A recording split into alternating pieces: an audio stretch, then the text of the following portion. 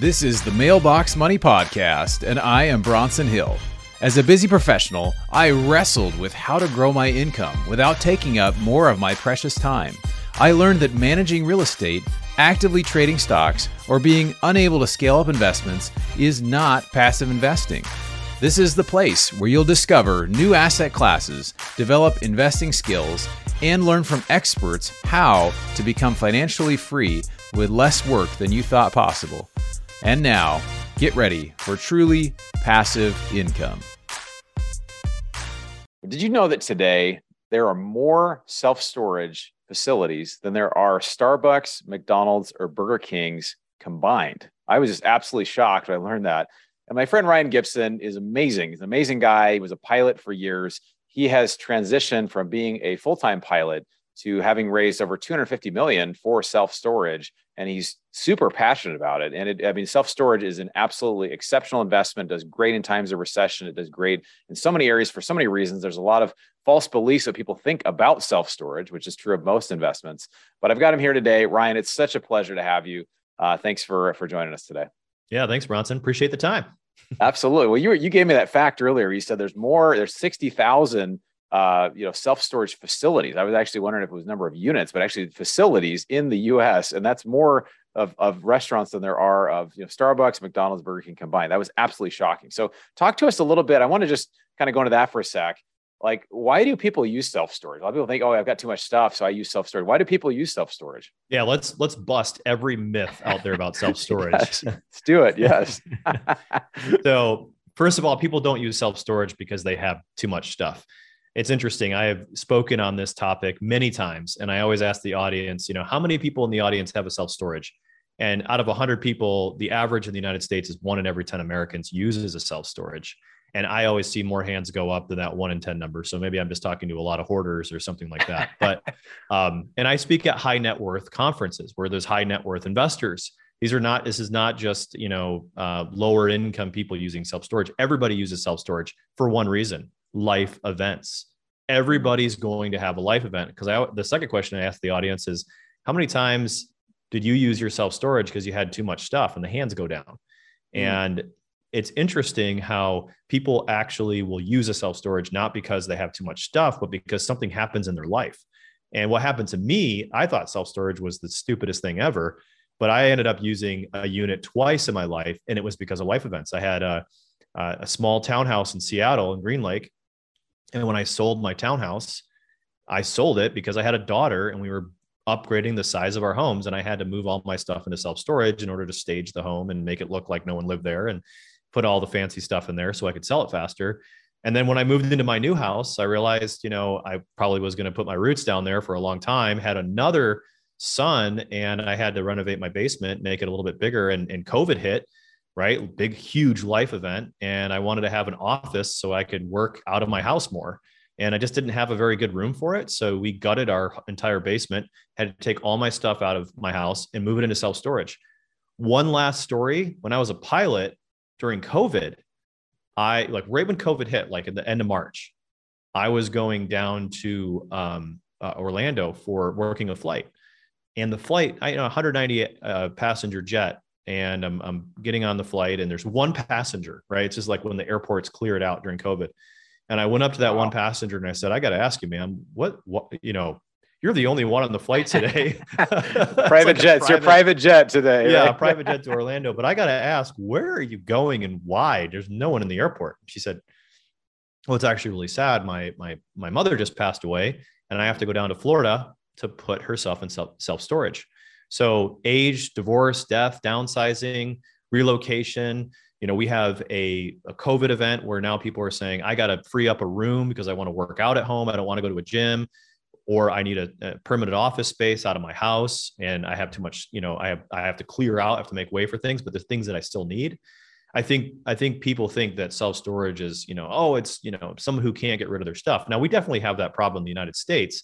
That's not really what drives our customers to our property. The other thing is businesses. Over 30% of our self-storage customers are businesses, people that are, working out of their homes to sell things on Amazon, Etsy, contractors, and other things. So I think there's a lot of, mystery around self-storage. I think that people think it's too much stuff.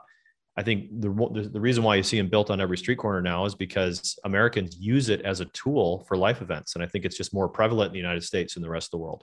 So it's interesting about every asset class. People have like misunderstandings about everything. Like we do stuff in the ATM machine space. People like, people even use ATMs. Like, I don't know, but like there's a segment of the population that uses it all the time. And then the same with like what we know about self-storage. I mean, there's like these shows now where it's like you buy the vacant, they cut the lock on the unit and you get whatever's in there, right? Or you get to see it and people bid on it. Now it's becoming even like HGTV with like house flipping, right? It's like become this whole thing.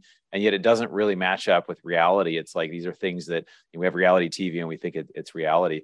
That's really amazing. So I want to get into more about self-storage, but I want to get into your story because I think your story is so fascinating. And it's just, you're somebody that I admire because you went, there's certain people I look at and it's just like, wow, this person has just been like a rocket ship. Like they started out, they were a pilot, and now like you've raised 250 million in equity, your company, and you've got like hundreds of employees. But it's like this crazy huge operation.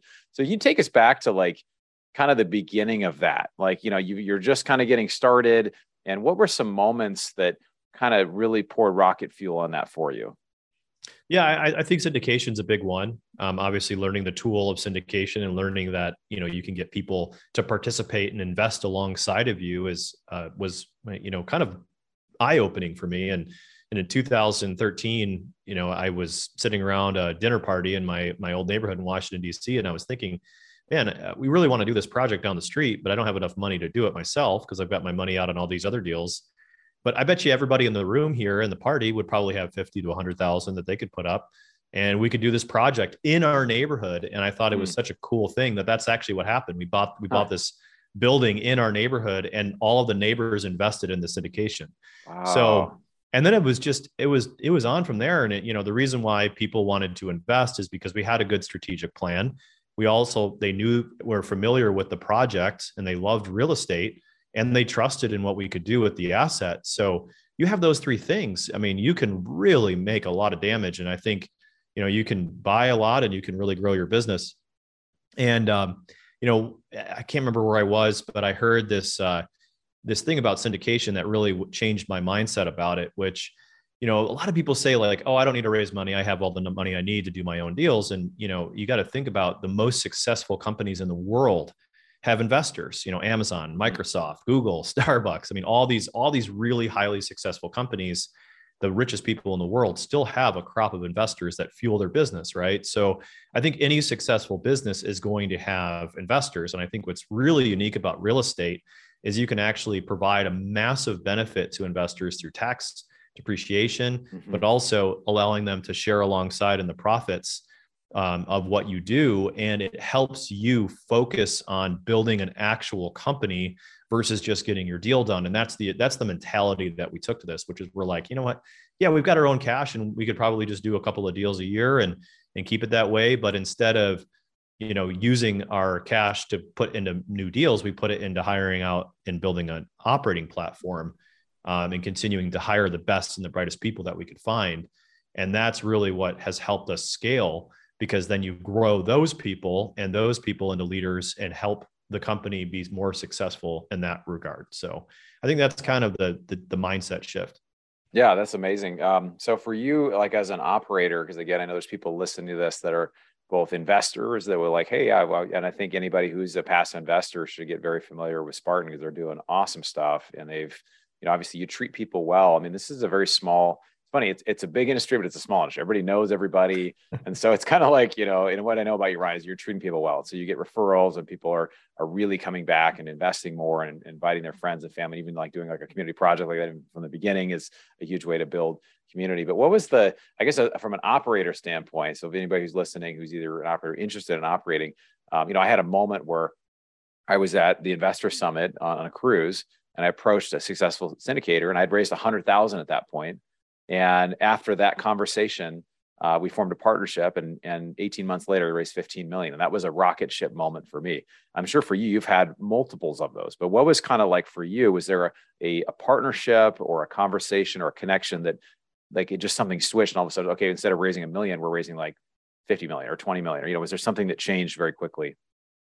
It's hard to say there was one moment. Right. Like you said, I think there was lots of little moments, but I think that just learning more about, just being very hungry to learn and being very hungry to constantly improve and get better, and surrounding yourself with people that do that. I mean, I'm very fortunate to have two very good business partners who are nothing like me. One guy is military strategic decision-making, very type A leader who really takes the charge of leadership and growing an organization culturally. And then another partner who's just I think a financial savant, just somebody who knows underwriting, who knows how to make a deal, understands structure, knows how to network as well and kind of make context. And then my passion has been just in making relationships and finding an angle in every single thing that we look at.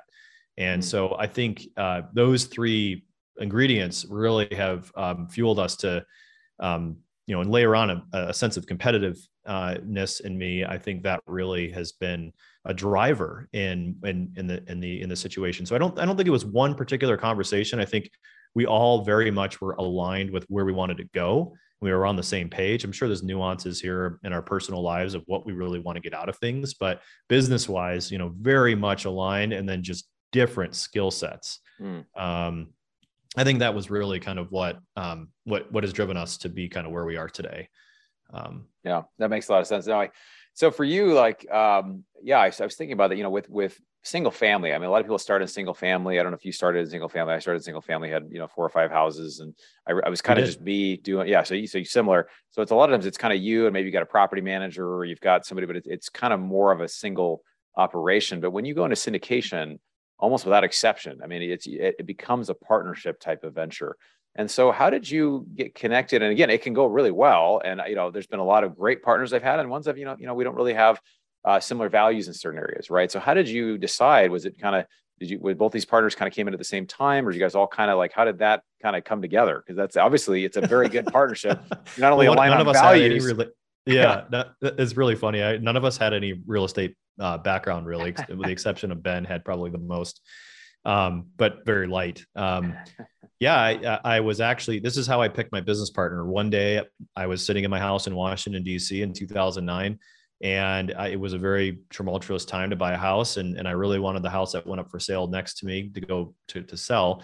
And every single time a prospective buyer walked by, I would walk outside and pretend to check my mailbox to strike up a conversation. And about the 14th time that day, Scott, my business partner, and his wife, who I had no idea who they were at the time, were walking down the street, and I struck up a conversation with them. And I joked that I convinced him to buy the house. Then he convinced me to start this business. So wait, let's slow down for a second. So you're trying to find guerrilla marketing to sell your house. And so you're going out checking the mailbox to some people are walking by, and you actually strike up a conversation with people. And this was the 14th conversation that you had with someone, and it's Scott, and he ends up buying your house. And then in that process, it was the house next door. It was the house next door. I really wanted that house to sell as soon as possible, right? Because it was 2011 or whatever year it was. Okay. And so it ends up being Scott and his wife, and he comes in, and I show him around, and then he ends up moving in literally next door to me.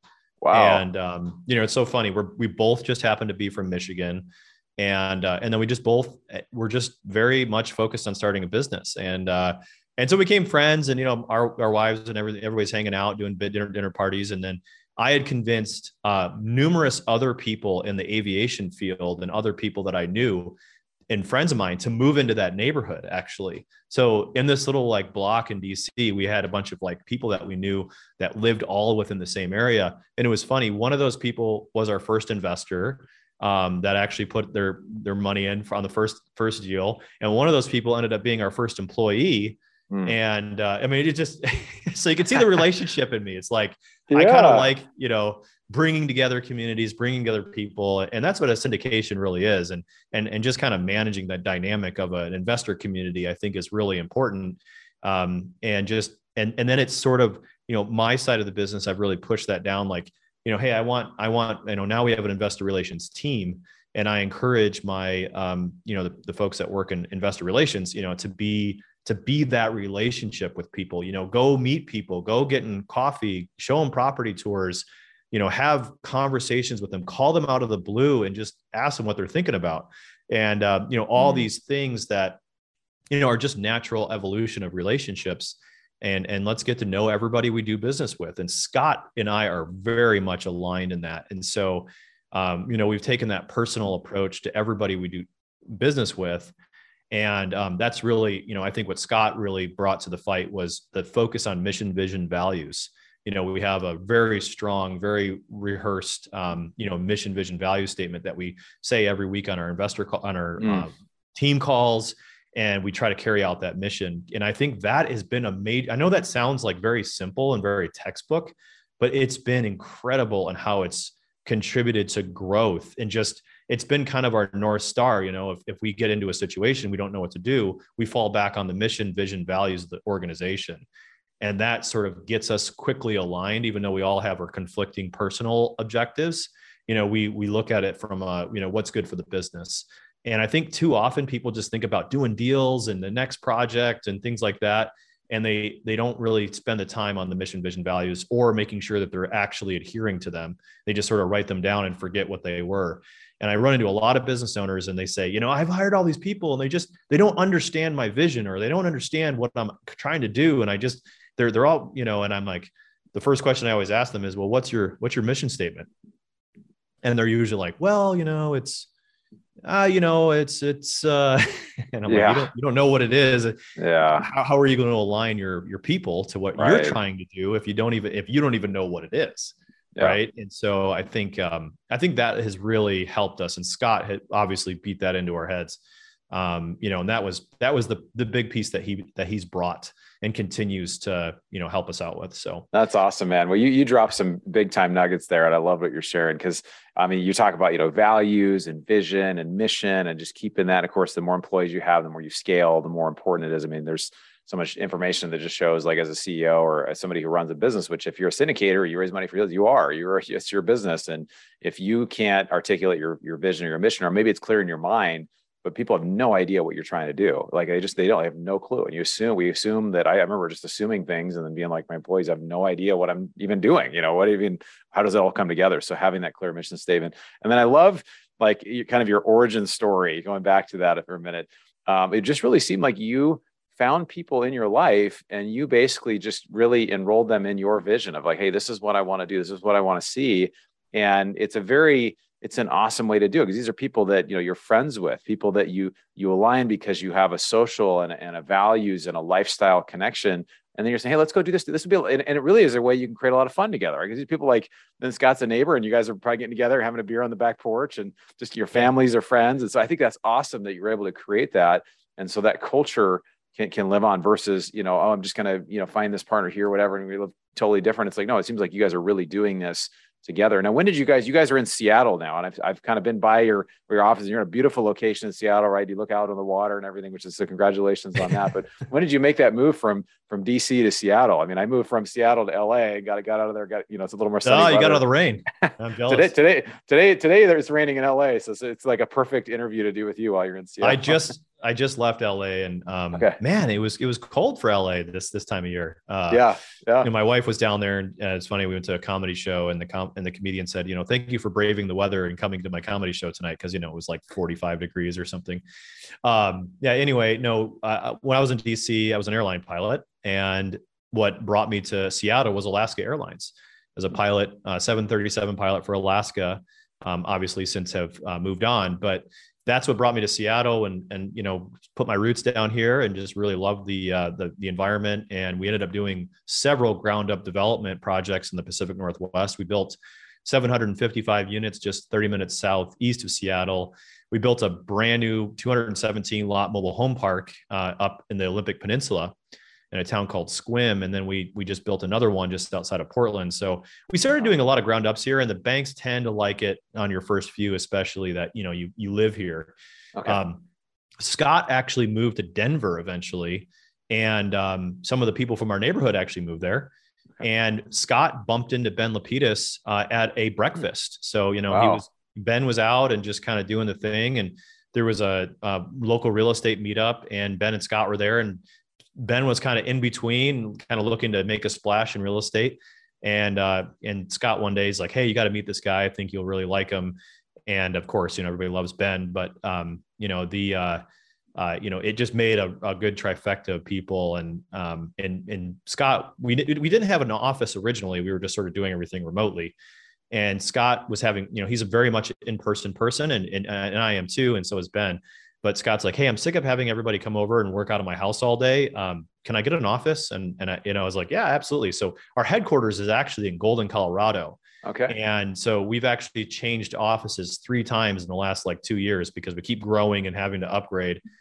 So now we're in Golden, Colorado. That's our headquarters. So we have our property management team there, all of our construction, finance, acquisitions, most of the C-suite. And then, so that's kind of our base of operation. Just in Seattle, our office here is mostly investor relations. And then we do capital markets. So we actually have our own debt team in-house that, we have to finance these facilities, and it takes a lot of work to do that, closing them, financing, identifying lenders, et cetera. So we do all of that work out of the Seattle office. And likewise, a lot of our investors live in the Pacific Northwest. So, okay, that's awesome. I love it. Well, I have a special place in my heart for the Pacific Northwest, and go Seahawks. They're doing better than expected this year. Yeah, so. No kidding. Good season. Go Gino. Yeah, go Gino, man. He's pulling it off. So, and actually it's funny. Russell Wilson, the quarterback, went to Denver, and he, I know. There's a connection there as well between the Denver and so even with your business. No, I always give the Denver guys a little crap for that. So I'm sure. Yeah. I said when they traded him, I was like, is he going to be like the best trade ever or the worst trade? It's like the best trade ever so far. Best trade ever. We'll see. At least if you're in Seattle, if you're in Denver, it's the worst trade. But I'm sure you have an inner conflict because there's people both sides there. Well, just for the last segment here, I wanted to ask you a little more. I mean, people are concerned today about rising interest rates. The Fed, at least at the time of this interview, just raised Feds another 3/4 points. So we're continuing to go up. That's affecting everybody's business. It's affecting, I've seen it in just investor sentiment, how people are looking at investing and stuff, or the wealth effect of the stock market's come down a little bit. So I'm feeling less wealthy. And so I'm less willing to take action investing. But what are you seeing right now in self-storage and lending and the markets and valuations? What's happening right now? Yeah, basis cap rate on the last Green Street report said cap rates have expanded 20 basis points. So really not all that much.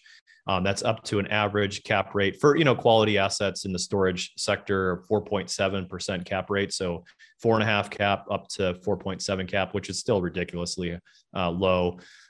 We've seen so far rents have continued to increase. NOI is continuing to increase.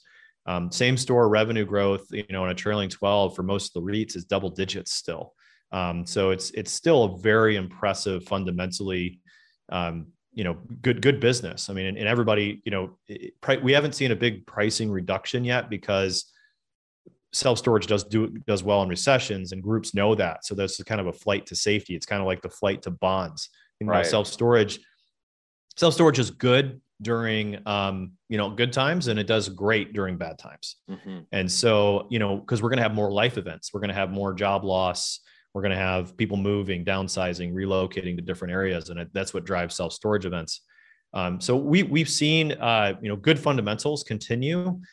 However, we're not unique in getting loans. So the amount of lending that's available in the self-storage space is drying up. And I think if you can, get seller financing or pay all cash, that's or an assumable note, which is not as, you multifamily guys, you guys have it awesome. Like pretty much everything's assumable in multifamily. Yeah, right. Unless you have some kind of a CMBS loan for self-storage, there's really not an assumable option, not that many out there, because we can't get that Fannie Freddie Mac stuff that has assumability clause. A lot of these local banks, regional banks, and lenders that we go with don't have assumability built in. So we don't have a lot of that. So I would say unless you're planning to buy cash or you have some secret lender arm or get some kind of seller financing, I would say it's going to be difficult to capitalize. So, I see groups going with a little lower pricing on all cash offers, but term sheets right now in today's environment are pretty much worthless. I mean, you can get a term sheet, but by the time you get to the closing table, a month or two after you get that term sheet, you're going to see it get retraded. I mean, that's what we're seeing. We're seeing, sometimes the lender is a good relationship and it sticks. And even our best relationship lenders, have retraded us substantially on term sheets. I'll tell you one example. We had a lender to remain nameless, but we had a fixed interest rate locked in July. And we went to go close, a couple of months later, they said, hey, the whole bank policy right now is going to go to a floating rate based on prime. Oh. And so, we had to waive off on the loan. We're not taking any floating rate interest loans that we have to. We only have one in our entire portfolio. And, of course, caps now are super expensive because people don't, think about it. It's like buying hurricane insurance, and the hurricane's going to hit your landfall in 3 days. It's like, oh yeah, we can sell you an interest rate cap, but it's going to cost you 30% of the loan balance because we know that interest rates are going to go up. But I would encourage, the listeners, there's actually a really good probabilities chart. And I'm happy to share you with the link there, but there's a great, every time the Fed meets or is about to meet, there's a forward probabilities chart that you can go in and you can actually see the percentage probability of what the federal funds rate is going to be going forward. And if you look at it right now, the federal funds rate is supposed to increase another basis point or to a basis point and a half throughout the remaining of the year. And it's supposed to stay there until the end of next year. So this isn't going to get better. I would say it's going to get slightly worse and be that way for at least a year. And then it's predicted to start to fall December, end of the year, 2023. That's where it's at today. It actually gets updated every single time the Fed meets. But they just made a worst looking forecast based on the jobs number from last month, because jobs last month, 261,000 jobs were added last month. And so the economy it's slowing down, but it's not slowing down on paper all that much. Yeah. No, it's interesting. I have conversations about this a lot because, a lot of people are wondering, like, what the confused mind will just say to wait. And the challenge with inflation, if it's, 8%, or I think it's probably more like 15+% when you count all the other things in there they're not talking about. But if you just sit and hold the money for the next couple of years, you could be losing 30-40% of your purchasing power. That's why I think being in assets is powerful. And the second thing is when you buy an asset, you buy a self-storage property, you invest, or a multifamily, your buying price is fixed, but the interest rate can be adjusted later. So if you you can at least handle it, what's going to happen, rates will rise for a bit and then they start lowering rates. Well, there's all this money sloshing around. I think it's going to go into assets and people are going to say like, hey, the outlook's going to be, it's going to be changed. So that's the whole Warren Buffett phrase of like, right, be fearful when others are greedy and be greedy when others are fearful. So I think it's a great time to get involved, but I think that's great. Well, Ryan, I feel like we could talk for a long time about macroeconomics, about self-storage, about assets. I really appreciate you coming on the show today. Can you share with our audience just one thing that's really helped you in real estate, whether it's obviously you shared that resource, maybe we can put that in the show notes, but is there something that maybe that's been a book or an app or a website or something that you use regularly that's just been really helpful for you in your real estate journey? Yeah, I would say having a strategic plan, having a 3-year strategic plan, and I'm happy to share ours. It's on our website. You can go download it for free. And I would say just having a strategic plan and going through the grueling effort of writing down what your goals are for the next 3 years and how that translates into what you're going to do this year, quarterly, monthly, daily, weekly, I think is a massively beneficial thing for most people, because I think if you don't know what you're planning to do, you're probably not going to end up doing it. So I think having a 3-year strategic plan, writing it and sharing it with as many people as possible in your circle of influence, I think will provide a lot of clarity. That's actually how we raised our first $250,000 was on a strategic plan. We had absolutely no experience in real estate. We had nothing to show, but we had a strategic plan. So it helped the investors see where we were headed and that we weren't just doing this, just to try it out and then, sort of put it on the shelf and not do anything later. Right? So they actually could see through our vision. I think it's one of your biggest resources. And I'd say the other resource that I would say is, knowing thyself is really important. So when you do get into a relationship with other partners, make sure you get a personality test and make sure you get those personality tests shared with each other so you understand who you're dealing with and how to best work with that person. A personality test that I like is 16personalities.com. It's free, takes you 10 minutes. And, you can have your fellow business partners do that. And then you can have just a better understanding of who you're working with. Is this person a defender personality that, is going to defend themselves no matter what you say? So you kind of know that going in, or is this person very judgmental and they're very black and white? They want things written down. And I think just kind of understanding who you are and who your partners are through a litany of those types of tests is helpful. We actually have every employee do those tests. And then we create these like little baseball cards. So I look at all my employees and I know exactly what makes them tick. I know what type of gifts they want, how they like to be appreciated, the type of personality that they have. And it just helps you grow your organization faster because you know who you're working with.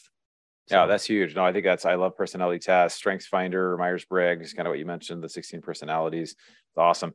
Well, how can people follow you, or what's the best way to get in touch? Yeah, I'm on LinkedIn, and also our website is spartan-investors.com, or you can email me, Ryan@spartan-investors.com. Awesome, Ryan. Well, thanks so much for coming. Just really appreciate all the value you're adding to so many people. And I love what's going on in self-storage and all the stuff that you're working on. So thanks for being here today. Appreciate it. All right. So this was a real treat. I love talking with people that are doing big things in real estate or in investing. And you have a guy who's a pilot who's now, they've raised over 250 million. I mean, it's been 10 years. They are just doing phenomenal things. And, as far as operations, as far as ground up development, lots of amazing stuff. So a few takeaways I had from this interview. One is to get clear on your goals, your mission, what it is you want to do. Because if you're clear on that, I go to goals events every year. This year between Christmas and New Year's, I'm taking a couple days away to go get a whiteboard and just make goals for the year, reflect on the past year, and also create, work on my mission statement, work on these things. I actually read my goals every single morning. I've got some videos on my YouTube channel that just talk about how do you create great goals. I'll probably put something else together before the end of the year on that as well. And then secondly, about partners, the value of getting great partners that have similar values. And I love that he was able to find people that weren't in real estate really at all and be able to bring them in and be able to have, see their skill set. And really, I think great leaders do that. Great leaders call it out of people. And when, it doesn't take people that are experienced to make this work. It takes people that have good character, that really have a drive, that really want to do well, and really want to improve their lives and improve the lives of others. So we've seen that. That's how I also look for partners as well. I also want to take one more thought. If you would do me a favor, if you're getting value from this, would you please write a review, particularly on iTunes? We're trying to get as many reviews as we can. We've gone from 7 reviews to 42 reviews now, and this helps us to get better guests like Ryan, better guests, awesome people. So I want to read this one for you. This is from my phone here from iTunes, and it says, this is from Edward Ian, and it says, Bronson's genuine nature and positivity allows him to attract industry heavyweights to his show. There is big power in his ability to ask great questions, gather different perspectives from the experts, and help us sort it out to make strategic moves in our own investing lives. Keep up the good work, my friend. So thank you, Edward. I appreciate you putting that on there. I will read more of these on future episodes. So I'm trying to get more interaction. We'd love to know, how this is impacting you. And again, it allows us to get better guests. I also love to know who you want me to interview on this show. So appreciate you taking the time to educate yourself, because as you educate yourself, it helps us all to get better. So look forward to seeing you on the next episode of Mailbox Money. You've been listening to the Mailbox Money Podcast. For more free resources, articles, and videos, go to bronsonequity.com. There you can download your copy of the special report, The Single Best Investment Strategy During and After a Pandemic. None of the information shared here is an offer to buy a specific investment, and this is for educational purposes only. Consult your financial, legal, and tax professionals and use your own common sense before making any investment decisions. Thanks for joining us, and be sure to tune in next time for more Mailbox Money.